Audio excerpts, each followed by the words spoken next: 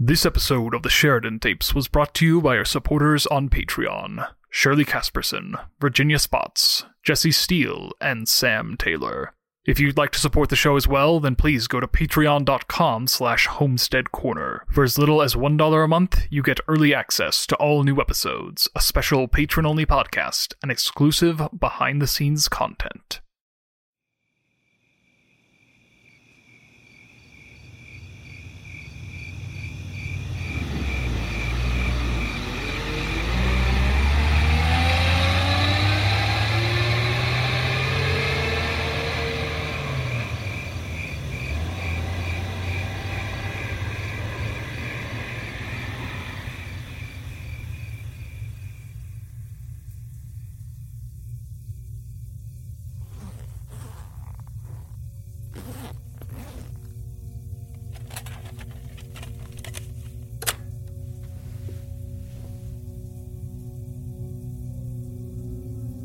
Reach me down, my Tycho Brahe. I would know him when we meet, when I share my later science, sitting humbly at his feet. He may know the law of all things, yet be ignorant of how. We are working to completion, working on from then till now.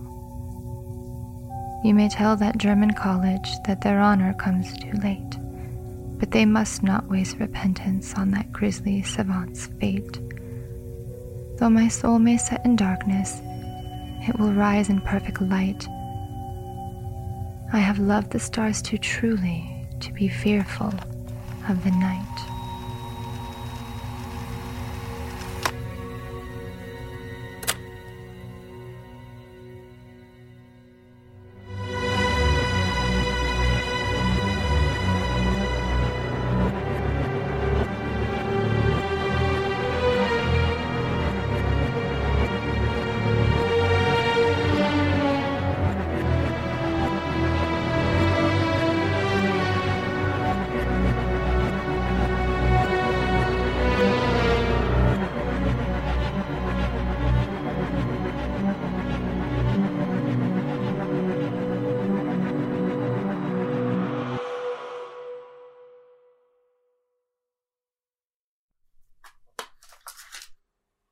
Yes, hello? Are you still there? Dr. Park? Yes, I'm here. Sorry, I was trying to get my recorder working, but it froze up on me, so I had to find a tape for this old... It's fine, Detective Bailey. I really don't mind. You don't? I just figured you were short on time and... My schedule was full, but I had something else fall through at the last minute. I had your number on my desk, so I thought I may as well call. Oh, right. Well, would you mind saying your name again for the recording? Of course. Dr. Ren Park of the Institute for Stellar Propulsion, Heuristics, and Aeronautics in Ventura, California. Okay. This is Detective Samuel Bailey, Oslo County Police Department, Homicide Division. Recording on April 11th, 2019 at approximately 6:25 a.m. You're up rather early, Dr. Park. As are you, Detective. Now, you said this was about Anna? Yes. Regarding her disappearance. Yes. Terrible thing. When... how did you first meet Miss Sheridan? Oh, it must have been 2014? Yes. May the 4th, 2014. I remember half the engineers were wearing Star Wars t-shirts and making the same awful pun. I was working at Quentin Aerospace then. Holtis Press had its headquarters less than a mile down the road, and Anna was requesting a scientific consultation for her next book. When someone brought it up at the morning staff meeting, I volunteered to meet with her. You were a fan of her work? Oh, God, no. I thought most of it was tripe, but I was burning out on my current project, so I welcomed the distraction. Given Anna's reputation, I half expected the building to be wreathed in shadow and overgrown with cobwebs, but it was actually really nice. The first floor was mostly taken up by a small bookstore, and it had a kind of dusty, classical feeling without being musty or dirty. They'd been in business since the late 40s, so it felt like history was radiating off the walls. Like I could feel the imprint of every person who'd ever wandered through that bookstore. I was looking through the old pulp novels and classic reprints on one of the shelves when someone tapped me on the shoulder. I turned around and there, of course, stood Anna. Anna Sheridan, mistress of horror and, from what I'd heard, magnet for all kinds of trouble. She didn't look anything like I expected her to. I guess I was imagining someone with raven hair, gaunt and pale from too many late-night dances with the devil. Basically, I was picturing a slightly creepier Morticia Addams. I couldn't have been more wrong. If I'd seen her anywhere else, I'd think she was an athlete or a backpacker, not a writer. Honestly, she'd spent a lot more time than I had outdoors, and it showed. Truth be told, I was a little intimidated. Physicists aren't the most social people, I'll admit, but then she apologized for startling me, saying she was contractually obliged to appear out of a cloud of smoke the first time she met anyone, and I began to feel a bit more at ease. She was good at that, making you feel like you were safe, like you could open up to her. Odd for someone who wrote the kinds of books she did. I tried reading a few of them later on, but I just couldn't reconcile them with the person I knew. Would you say you considered her a friend? I certainly did. I think she did as well. It didn't take long to figure out that she wasn't just a fantasist. She was a scientist herself. Of a sort. Maybe not formally, but her way of thinking, her insight, her methods, they were scientist qualities. And we were both rather solitary creatures by habit. Perhaps we never knew each other as well as most friends do, but we cared for one another. Though, I don't know if we would have grown so close if not for what happened next. We talked for a good few hours in the bookstore, pausing every once in a while when the occasional patron wandered in and recognized her. I told her about my work, my aspirations, where I went to school. Looking back on it, I think I did the lion's share of the talking, which almost never happens. She had a lot of interest in astronomy and cosmology, and she wouldn't let me get away with any oversimplified answers to her questions. I don't know why she needed my help. I think she had a better grasp of it than most science fiction writers. She was especially fascinated with how distant and disconnected everything in the universe is, yet how it all comes from the same fundamental source, how it's all unified by the same physics and chemistry. She even seemed to know a lot about quantum mechanics, which definitely took me by surprise. I deal mostly with classical physics, planetary orbits and rocketry, that kind of thing.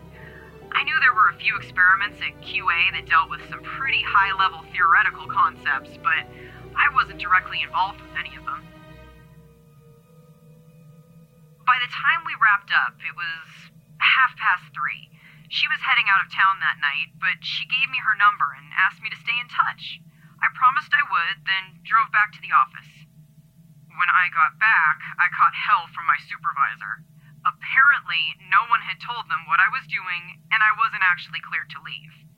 It was annoying, but I offered to stay late, just to smooth things over. They agreed, and I got back to... Well, I can't really say what I got back to. I signed a lot of big, scary NDAs during my time there. Normally, I would be exhausted by 4, but I was feeling strangely energized at that point. Something about Anna had fired my imagination. I'd been stuck on a few major design problems for months, but suddenly, everything fell into place. I made more progress on the I made more progress on the classified project I was working on at the time than I had in about half a year. It was exhilarating. Every equation I solved led to the next solution. It was so blindingly obvious now. Why had it taken me so long to figure out before? I downed half a dozen energy drinks at 6 and called it dinner. I know, it's a nasty habit I picked up in grad school. But still, I was wired at 9 o'clock at night, which was exactly what I was hoping for. I'd made up the lost time by then, so I didn't need to stay any longer. But at the same time, I did. much stock in the idea of inspiration, but for the first time in my life, it felt like I wasn't pushing myself through the muck of miscalculation and guesswork towards a solution. I was being pulled towards an answer that already existed. Are you familiar with temporal asymmetry, Detective Bailey? I can't say that I am. Sometimes it's called time's arrow, or the arrow of time. I'll give you the abbreviated version. On a microscopic level, time doesn't exist. At least, not in a way we can understand or calculate. Time, in physics, is a measure of consistent, one-directional change. Entropy. But protons, neutrons, and electrons, any microscopic particle really, move exactly the same way backwards and forwards. At that scale, all processes are time-symmetric. They could run backwards from future to past, and no one would be able to tell the difference. But when you look at the macroscopic world, at rocks and planets and human beings, that symmetry breaks down. If you throw a ball in the air, it looks mostly the same both ways. But leave that ball on the ground for a few hundred years, and it starts to disintegrate. Given enough time, it will rot away to its elementary components, and that you can't reverse. Oh, what does this have to do with... Time. All our working theories say it's just another dimension of our universe. Maybe one of 4, or 11, or even 26. Depends which physicist you ask. But it's just a dimension. It can be warped and stretched and maybe even completely broken by gravity. But if that's the case, then why does it only run forward? Why does time's arrow only fly one way? Why does cause need to precede effect? There's no real reason it's that way, it just is. But why? Don't bother answering that. Nobody knows. Better scientists than me have been bashing their heads into that particular wall since 1927. But even so, when I was in the lab that night, it felt like the solution was coming to me from somewhere, from somewhen else. You might think I'm crazy, but I swear to you, I knew the solutions I was going to get before the computer finished calculating them. As far as I can tell, there are 2 possible explanations. One, I was overdosing on caffeine and having a manic episode. Or 2, that information was somehow traveling to my mind backwards through time. I know it sounds ridiculous. Trust me, I've done everything I can think of to make that conclusion go away. But I've never had a manic episode before, and I was well below the level of caffeine needed to cause intoxication. As far as I can tell, there isn't a medical explanation for what happened. By midnight, I was barely conscious of what I was doing. I was only using the computer to confirm answers I was already plugging into the next equation. I felt close to something. Something far bigger than just the project I was working on. It felt like I was a few steps from finding out something fundamental. Some truth about our universe that no other scientist had ever dared to dream of. No, more than finding it. Proving it. Making it real. The numbers started to run together on the screen. I worked faster and faster until my fingers began to ache from typing. The computer fan was so loud, I began to get a headache as it screamed, struggling with calculations it was never built to process. I crashed programs when they stopped working, and I swear this is true. I started building my own. I didn't know what I was making, not on any conscious level. But one step seemed to lead to another. Then the next, and then the next. And it's not like I felt out of control. It felt more natural than breathing, which I'm not sure if I was actually doing at that point. All I was getting out of each step was a string of numbers or a bit of code, but it seemed like there was something hidden behind the data. Something telling me what I had to do next, giving me the next step in this process. And before I knew it, the computer crashed. No, not just the computer, the whole lab crashed. Somehow, the program I'd been running, the one I built from scratch despite barely knowing how to code anything, blew every fuse in the lab, including the lights. I swore at my own stupidity, then stood up to check the breakers. Unfortunately, my legs had cramped after sitting for so long, and I collapsed the moment I put weight on them. I tried to catch myself, but instead just slipped and hit my head on the lab floor. I must have blacked out, but I couldn't really tell with all the lights out and my mind as hazy as it was.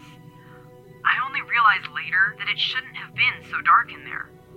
The lab had emergency lights on a separate circuit, but somehow they were dead too. When I came to, the lab was still pitch black. My watch said it was past 3 in the morning, but I had no idea how long I'd been out. I was still a little lightheaded, bleeding from a small cut on my forehead, but other than that, I felt normal. Whatever had taken hold of me before, whether it was actual precognition or just plain mania, seemed to be over. I stood up slowly, stumbling around before I managed to find a flashlight in one of the desk drawers. Besides the power outage, everything else in the lab seemed fine. Except the heat. It took a while for me to notice, but the lab was much warmer than usual. I thought the HVAC system might have gone haywire when the power went out, so I began looking for the climate controls. The flashlight wasn't great, so I bruised my shins a couple of times as I crossed and recrossed the lab. I began to notice that it was considerably warmer in the center of the lab than it was at the edges, which didn't make any sense because the heating ducts were all on the perimeter of the room. I pointed the flashlight towards the source of the heat to try and find an explanation when I saw it. It was darkness. No, that doesn't do it credit. The whole lab was dark. This was just void. A circle of utterly empty, black space floating in the center of the lab a few feet above my head. There was something tangible about the darkness and the rest of the lab. It looked almost like a faint static when I stared at it, as if my brain was trying to interpret what it already knew was there. But this, even if I took my flashlight off of it, I could still see the hole it made. An absolute blank. Like a circle had been cut out of the back of my eyes, and I was getting no information at all. And the heat radiating from it. I was nearly 10 feet away, and I could still feel my face starting to dry out and crack. I stepped back, but then my flashlight caught the outer edge of the circle and, well, there's no other way to say it. The light curved. It circled around it and shone back into my eyes from the opposite side. I knew what it was at that moment, but it still took a moment to accept the reality that I was looking at a gravitational singularity. Excuse me? In common parlance, a black hole. The kind that usually only forms when a massive star collapses past its Schwarzschild radius, about a few kilometers generally. Only this one had an event horizon about the size of a bowling ball and was floating right in the middle of the lab. I froze, and pretty much stopped breathing at that point. I thought the heat emanating from it must be some kind of Hawking radiation, the kind of energy slowly released by a black hole as it decays over a vigintillion years. But if that was what it was, and this singularity was kicking off that much thermal radiation, then either it was evaporating way too fast, or it had an impossible amount of energy at its core. In either case, I should have felt some gravitational pull from it. Or rather, It should have sucked all the air out of the room, then swallowed me, the room, the building, and the entire planet whole.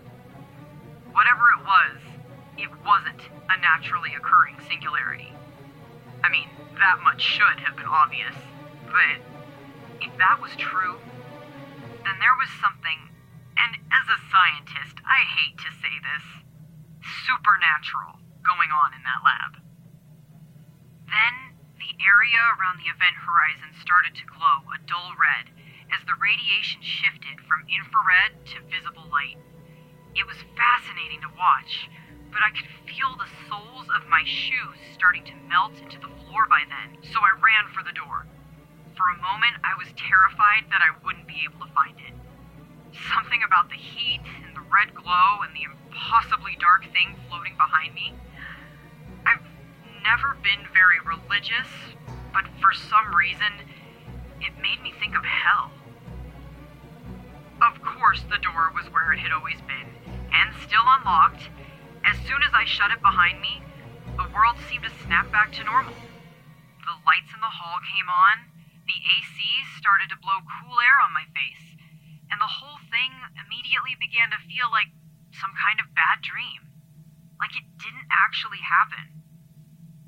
Just as I was about to chalk it up to caffeine intoxication, I heard a noise through the lab door. It was a long, drawn-out hiss, almost like an air tank slowly depressurizing. Or... no, you'll think I'm crazy. Please, go on. It sounded almost human. Like a long, drawn-out sigh, but getting lower and lower in pitch until it made my teeth rattle. I started seeing spots flash across my vision, and then suddenly, it stopped. I waited at least 5 minutes before I opened the door again. The lights were on in the lab, and the air was cool and clean again. Besides a few faint scorch marks on one of the lab tables, there was nothing to show that any of it had actually happened. I called Anna, of course. I still had her number in my pocket. She listened, but couldn't make any sense of it either. She did say something that I still haven't forgotten, though. When we look into the void for too long, we find the monsters instead. I never figured out what really happened. It took a few long, nerve-wracking days to work up my courage and visit the lab again. Everything seemed perfectly normal. The computer I'd been using that night was gone, though, and one of the lab assistants said it had been fried. He meant that literally. When I asked IT, they told me that the CPU and motherboard had somehow been melted into a solid lump of plastic and silicon.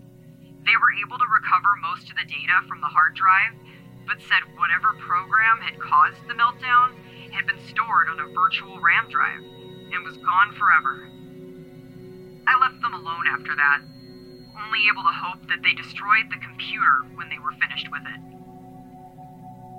Time. Excuse me? Like I said, I've been thinking a lot about time since that night. I talked about it with Anna more than once. She had her own ideas about it, but as far as science is concerned, it goes one way. Cause always precedes effect. It's an invariable law of the universe, even if we don't understand why. We call paradoxes paradoxes for a reason. No matter how plausible they seem, they can never really happen. But even so, I think I had a glimpse of one that night. I mean, what are computers anyway? Ultimately, I mean, just electrons moving through wires, semiconductors storing ones and zeros on oxidized silicon, pure information stored at the lowest microscopic levels. Time symmetric. I don't know what happened to me that night. I still don't even know if what I saw was real. But if it was, I don't know if I somehow created it, or if it was feeding me information about itself before it appeared. Honestly, I just can't get it out of my head. Have you told anyone else about this? No, just you and Anna. Good. I suggest you keep it that way. Whatever this thing was, it sounds pretty dangerous. Did you and Anna discuss this the last time you spoke? What? Oh, no. She just had some questions she wanted me to answer for her next book. Apparently it was going to be a sci-fi novel, which got me really excited until she said there were going to be ghosts in it. But we were both in Nevada at the time anyways, so we met for lunch up in Arrowhead. I'm afraid I wasn't much help. Most of her questions were a bit above my pay grade, mostly about quantum fields and high-level string theory. Did you talk about anything else? I'm afraid not. We both had places to be afterwards, so we kind of rushed. I really wish I'd taken the time to say goodbye. Is that it? Did she mention where she was going next? No, I don't think so. Not specifically. South was all she said.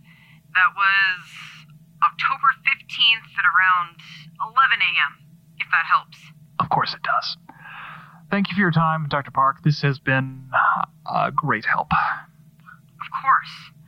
Please, let me know if you need anything else. I had to go home for a few hours after he hung up.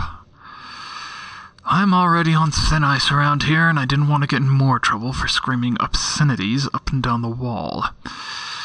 Another dead end in a case that seems to be nothing else. Dr. Park was absolutely no help. More interested in remembering the good old days than recalling any usable information on Sheridan, if he actually had any to give. I can't listen to another tape today, especially not one with my own voice on it. God, if that's really how I sound. It's strange, though. I don't know why I used one of Sheridan's blank tapes instead of just restarting the recording program. Somehow it just felt right. God, I need to get some sleep. Contained herein are the heresies of Radolf Burntwine, erstwhile monk turned traveling medical investigator. Join me as I uncover the blasphemous truth of a plague-ridden world, that ours is not a loving God, and we are not its favored children. The heresies of Radolf Burntwine, coming January 2nd, wherever podcasts are available.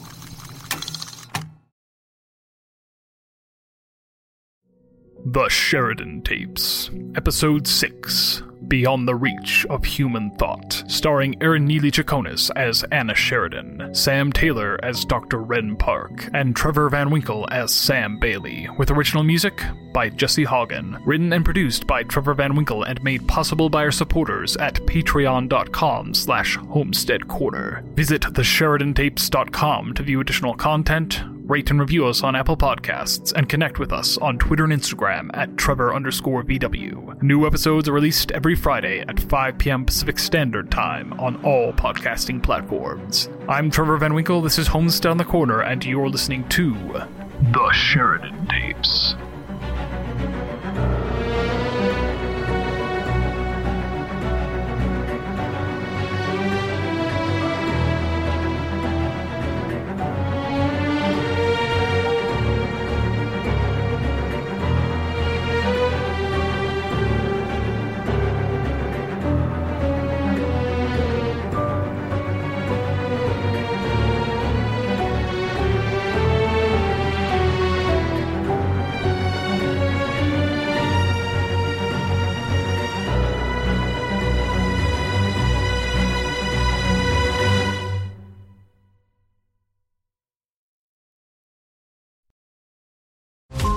Every 5 minutes, a transplant candidate dies while waiting for a compatible heart, liver, or kidney. Imagine a technology that could provide those life-saving transplant organs for a high price, and imagine what a company would do to monopolize that technology. On a remote island in Lake Superior, a team of geneticists unlocks this holy grail of medicine by reverse engineering the genomes of all mammals, creating an animal with organs perfectly suitable for human transplantation. They envisioned a docile herd animal, but one team member had another, darker vision. This ancestor is anything but docile.